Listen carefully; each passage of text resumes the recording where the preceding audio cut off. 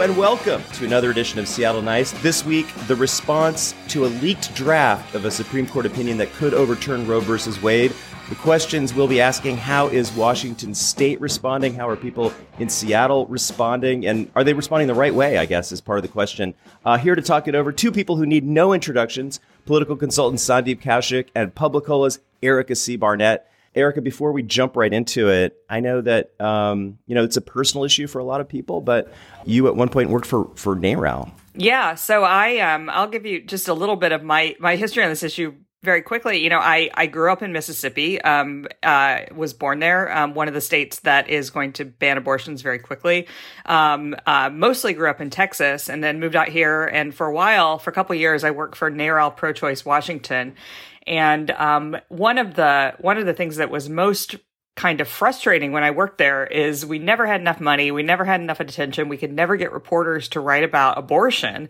And I think part of that was, and we can talk about this more, but part of that was that in Washington State, and I think in the U.S. in general, people believed for a very long time leading up to almost this decision that Roe was settled law, and that in Washington State, our right is secure because of a law that does protect it. And so we didn't need to worry about it. And so it was just tremendously hard to get anybody to give a shit.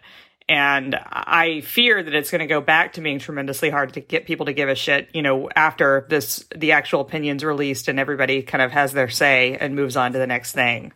Just to reinforce what Erica just said, I got started in campaigns in Washington State about a little over 15 years ago.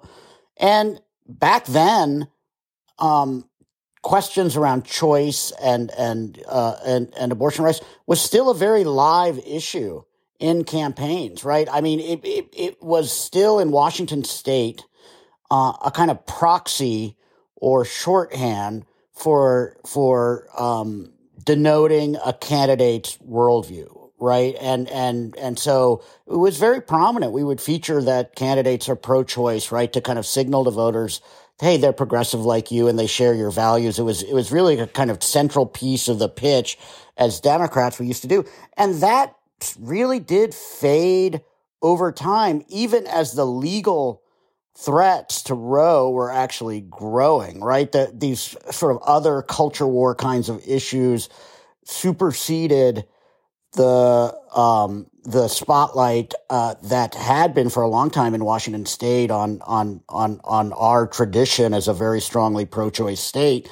And to Erica's point, the threat was actually growing, but people got complacent. And I would say it's not just that people are complacent, which they certainly have been for a long time. I would say it's also that people, I mean, it's very, the threat of not being able to get an abortion, even though half of America is women and people that can get pregnant and all of that, you could say, well, this affects so many people and it affects men too, because, men will become parents without wanting to be and be unable to support the kids, et cetera, et cetera. Abortion and the access to it is, only affects a minority of people. Rich women can go across state lines or travel and not everybody is of childbearing age. So you're talking about a small slice of people. It's very hard to get people to care about a minority. And it's also just very hard to get people to care about, so-called women's issues. It always has been. Birth control, which, very well could be next, is another thing that we take for granted. And, there are other issues like this. I'm not saying women's, quote unquote women's issues, because I don't think it's just a women's issue. I'm not saying that's the only one. I mean, climate change is similar. There are other issues that are sort of, hard to think about and hard to care about for people. But this has just always felt like one of those issues that no matter what, even in states where it is, going to be banned, it has been hard to grab, people's attention and grab people's concern, because it just has felt like, Roe is settled law and we don't have to worry about it to a lot of people. Can I ask a question of both of you, which is just thinking about this, going back to 2000, Al Gore, Ralph Nader, one of the big issues then was Ralph Nader saying, really, there's no huge difference between the Democratic and the Republican Party when it comes to some of the issues that he cared about. And the pushback was, no, when it comes to the Supreme Court, that matters, right? third-party candidates after 2000 serious ones stopped even running. I mean, we had Jill Stein, I guess, but you didn't see serious third-party challenges really after Ralph Nader in 2000. And I'd always thought, well, part of that issue is the Supreme Court, which certainly centrist Democrats like Chuck Schumer or whatever, or Patty Murray, have been talking about this whole time. So talk to me a little bit about like the dynamics within the Democratic Party and on the left on that issue. Sure. I'll dive in. First of all, elections do have consequences, and who wins these national elections really does matter. And I think that was driven home in a really pointed way by the incredibly close, 500 vote differential in Florida in 2000 that put Bush into office rather than Al Gore. And, leave aside the Supreme Court, but, the Iraq War. I mean, think about how the trajectory of the recent history of the United States was changed by that. And I think that was a wake-up call back then in 2000 to a lot of people that, this sort of third-party, purist flirtation shit is, it can have consequences. Let me bring you an example closer to home. In 2016, another very close election where, Trump ends up in office even though he loses the popular vote, and our own city council member, Shama Sawant, is out there leading rallies against Hillary Clinton, in the run up to that election. I think because she thought Hillary was going to win, and it was like Hillary did win Washington State, and it's not like Shama Sawant affected voters in Florida or something. But she was in Philadelphia at the Democratic Convention leading rallies against, Hillary Clinton. Like, it was like the lesson of 2000 had sort of been forgotten again by some of these kind of fringo lefties. It's something that I think we need to kind of keep in mind. Like, this is a two-party system, and, your kind of purist vote for, Che Guevara, right? To bring up my favorite leftist, is not going to, it has consequences. I mean, maybe not in Washington State, but in a lot of places it does.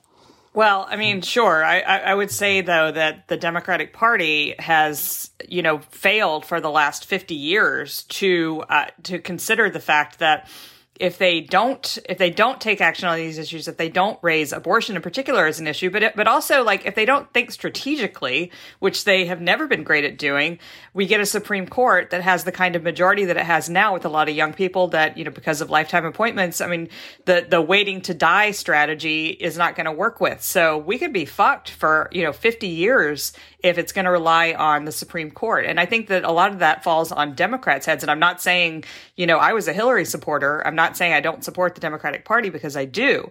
And I think that is important. But I also think the Democrats have to answer for the fact that they have not considered the Supreme Court to be a primary issue in campaigns, in their, in their policies being preserved. And the Republicans absolutely have. They've worked for 50 years to get this, and they got it. And, the Democrats and a lot of just voters in general are kind of twiddling their thumbs because the Supreme Court is boring, and it's a small number of people, and we don't vote for them. But it really matters, obviously. And I think that the Democrats share a lot of the blame for that. Well, let me just take it back to that, though. Samuel Alito was a George W. Bush nominee. Alito is super far right, but not at all far right compared to the justices that Trump was able to get on the court. So, Alito was diluted until we elected Trump, until America elected Trump.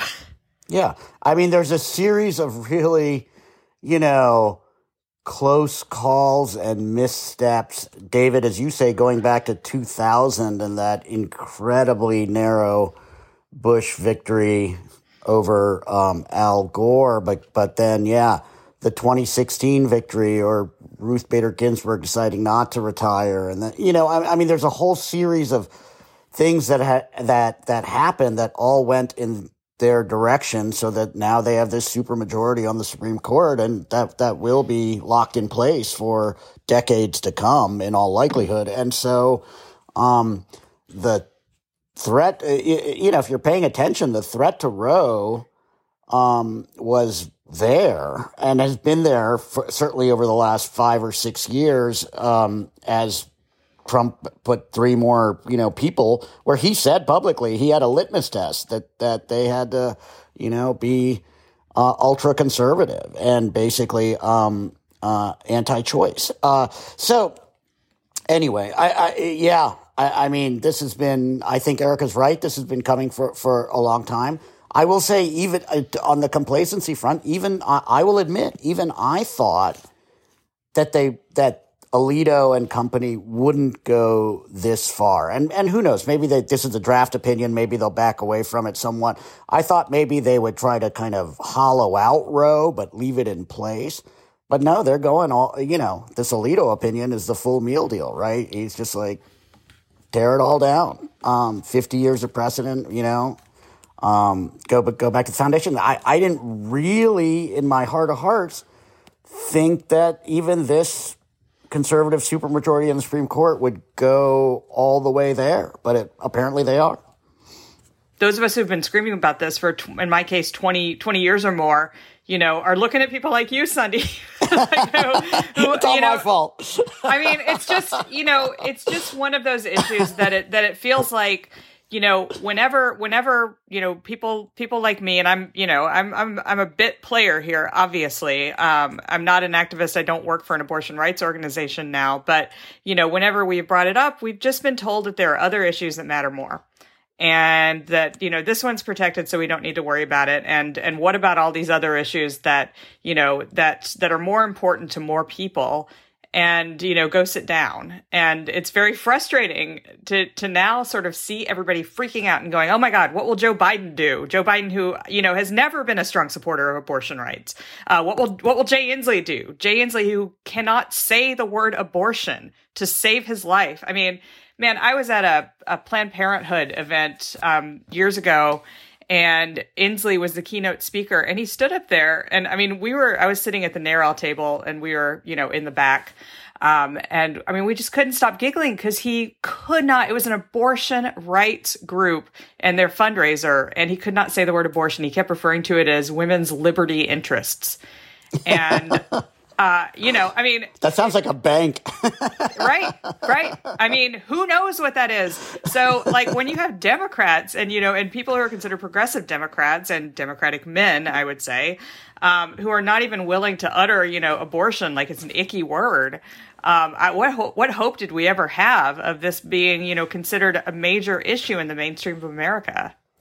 Well, I will say this. I'm not sure that it's not kind of continuing, that we're downplaying kind of abortion itself as the centerpiece of what's happening here with the repeal of Roe. I've actually been really troubled by the dominant messaging I'm hearing out of Democrats in DC and the sort of pundit class about this, which is basically they've adopted that this isn't just about abortion. This is about interracial marriage or gay marriage or contraception or, we've got to make it this, fix this in some kind of larger apocalyptic culture war battle in order to make it relevant, right? Is sort of the implicit understanding of that message.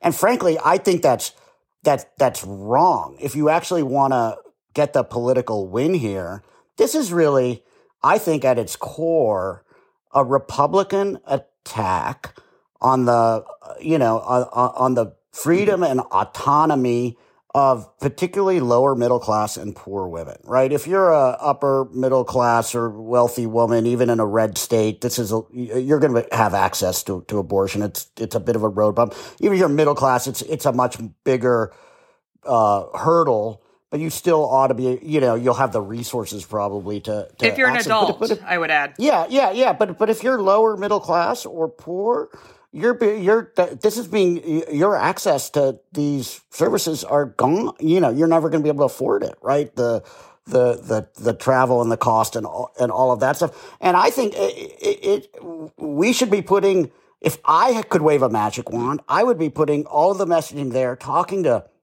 non-college educated women independent women in red states saying, look at what the Republicans are doing. They're taking this away from you, I mean, and make that, the core of that appeal. Those are the sorts of voters who, they're not Seattle culture war partisans. They're not like spending all day thinking about how, they hate right-wing Republicans and their culture. These are much more culturally traditional people, and they're much more sort of kitchen table focused about how does this impact me, right? Rather than these sort of theoretical abstract concepts about what might happen down the road with, interracial marriage, right? And I'm hearing that messaging getting lost in the response here in a way that I think is a mistake. So, but the conventional wisdom, Sandeep, is that the concern ought to be for suburban swing voters, kind of the soccer moms of the 90s, fast forwarding to today in races like the 8th congressional district here in Washington state, where Kim Schreier is facing, a really tough reelection battle, that, the rubber hits the road among, like, say, independent middle-class women in Issaquah. But you're saying, no, it's Pierce County, or what are you saying? Well, what I'm saying is I think organically, like, those kind of educated, less ideological, upscale suburban women are going to respond to this on their own, right? I mean, they get it, and they see that threat, and we don't really have to kind of convince them that this is an attack on women's reproductive health. I'm saying where the opportunity is for us is to go to those women who aren't naturally, hardcore kind of, who are actually pretty swingy voters and culturally maybe lean Republican on a lot of stuff.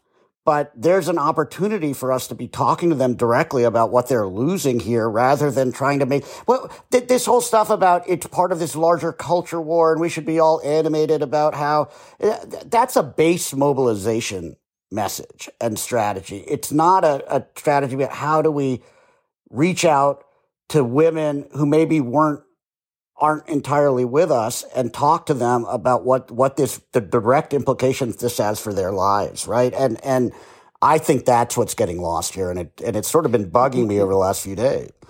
I just want to ask about the Brett Kavanaugh hearings from 2018, when Democrats were convinced that opposition to Brett Kavanaugh was really going to help them.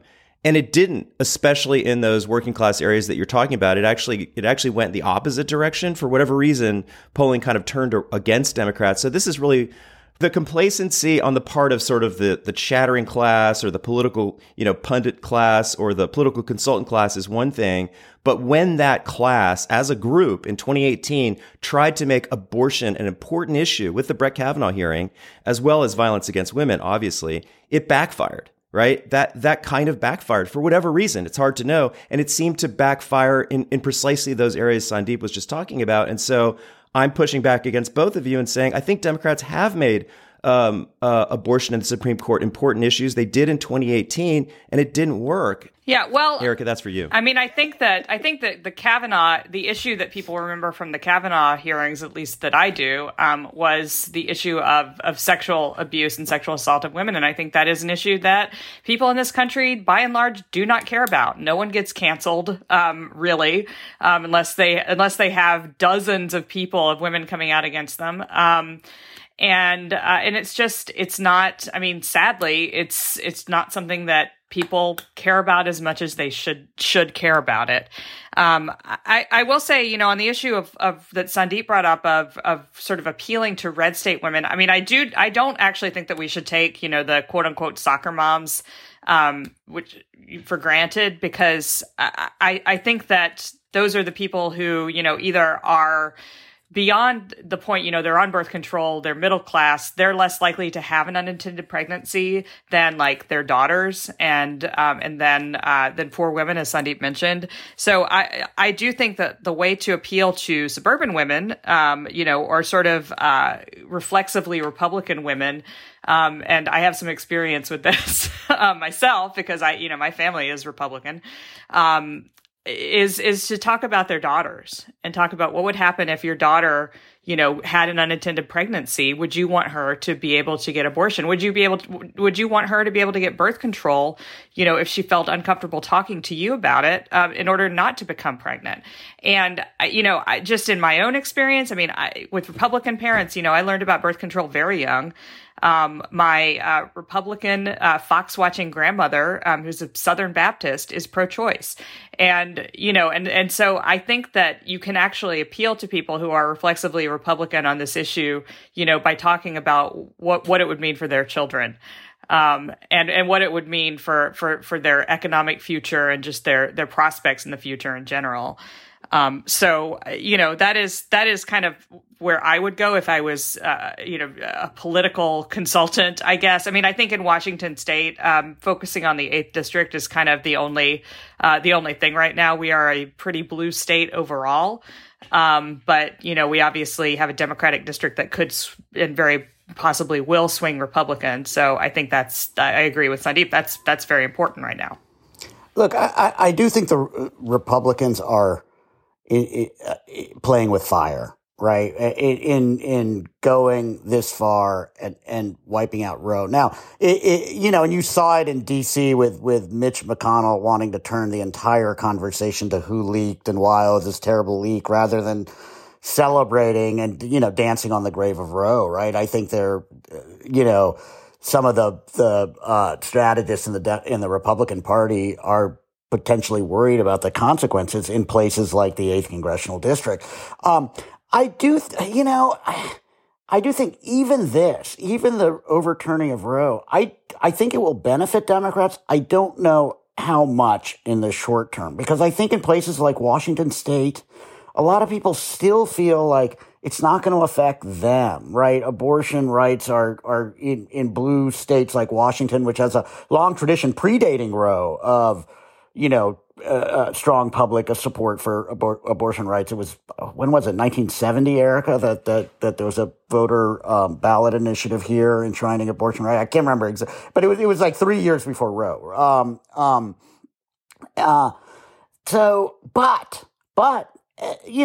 I think we've talked about this before. The Republicans and their base have gone pretty crazy in recent years. And if they do get power in November, right? If they say they take both houses of Congress, where I think it really starts to politically go off the rails for them is if they start pushing kind of federal abortion bans or federal, 6 weeks or 15 weeks or whatever, which their base is going to push them to do.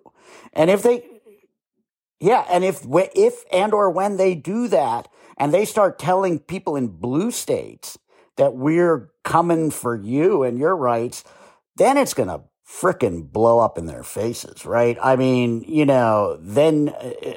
So it's going to be interesting to see how much this plays into the Schreier race and coming up to this November. But even if it doesn't have an immediate big impact, the direction the Republicans are going on this shit is politically, they're playing with a hand grenade. King County Council member Reagan Dunn is somebody that I wanted to bring into this conversation. Sort of a moderate-y kind of a Republican. He's running against Kim Schreier, could be a formidable opponent in that 8th district race. And Dunn's not really saying anything. He's saying, Erica, that he wants to investigate the leak, totally focused on that, but saying nothing about where he stands on abortion. And I just wonder, is he able to keep doing that? What advice would you give him as sort of an evil, soulless political consultant about how to dodge this question forever? Because obviously it's a huge problem for him if he answers it, before the primary. Republican voters are going to punish him if he says anything other than he wants a federal ban on abortion, right? And then if he says that, he's sort of screwed in the general election, I would think. But what advice would you give Reagan Dunn, Sandeep? I think Reagan Dunn in the past, my understanding has been that he sort of presented himself as a pro-choice R. His mom, who held that congressional seat, was sort of, famously in Washington State, a pro-choice sort of upscale, Republican, conservative, Reaganite conservative, but pro-choice. Ronald Reagan was pro-choice at one point in his career, right? Right. The old Republican Party was different. So I think it's the fact that he's ducking and dodging right now is super interesting and indicative of the fact that he's caught, as you say, David, he's caught between his base and the actual voters he needs to win an election. I just wanted to talk a little bit about, what people can do right now, because I think people in blue states like ours are probably wondering, how to support people who need abortions. And I think one really good way to do that is to give to a state abortion fund. Pick a state. There's a lot of states that are going to have terrible, terrible abortion laws already do. Texas has a quote unquote heartbeat law, which bans abortions before many women are aware that they are pregnant. Speaking of crossing state lines, you actually don't have to cross state lines for most abortions because most abortions now are by pill. So you take a series of 2 pills, and that is what an abortion consists of. So those can still be sent to states with abortion bans. I don't know how long that will be the case, and I don't know when the USPS is going to get drug sniffing dogs to make sure that women aren't accessing abortion that way. But right now they can. So, look into ways to get abortion pills, to give money to those abortion funds, so that women who don't have access now, who are in the half of the country that's going to be cut off from access right away, can still access it, including women who need to, cross state lines for later term abortions, and just need the money to do it. And, of course, the time off from work and all that, but money helps. That's it for another edition of Seattle Nice. She's Erica C. Barnett. He's Sandeep Kaushik. I'm David Hyde. Thanks, everybody, so much for listening and for contacting us at Twitter. It's at Real Seattle Nice at Twitter. Our direct messages are open. You can also donate. Please donate at Patreon, Seattle Nice at Patreon. And thank you, everyone, so much for listening.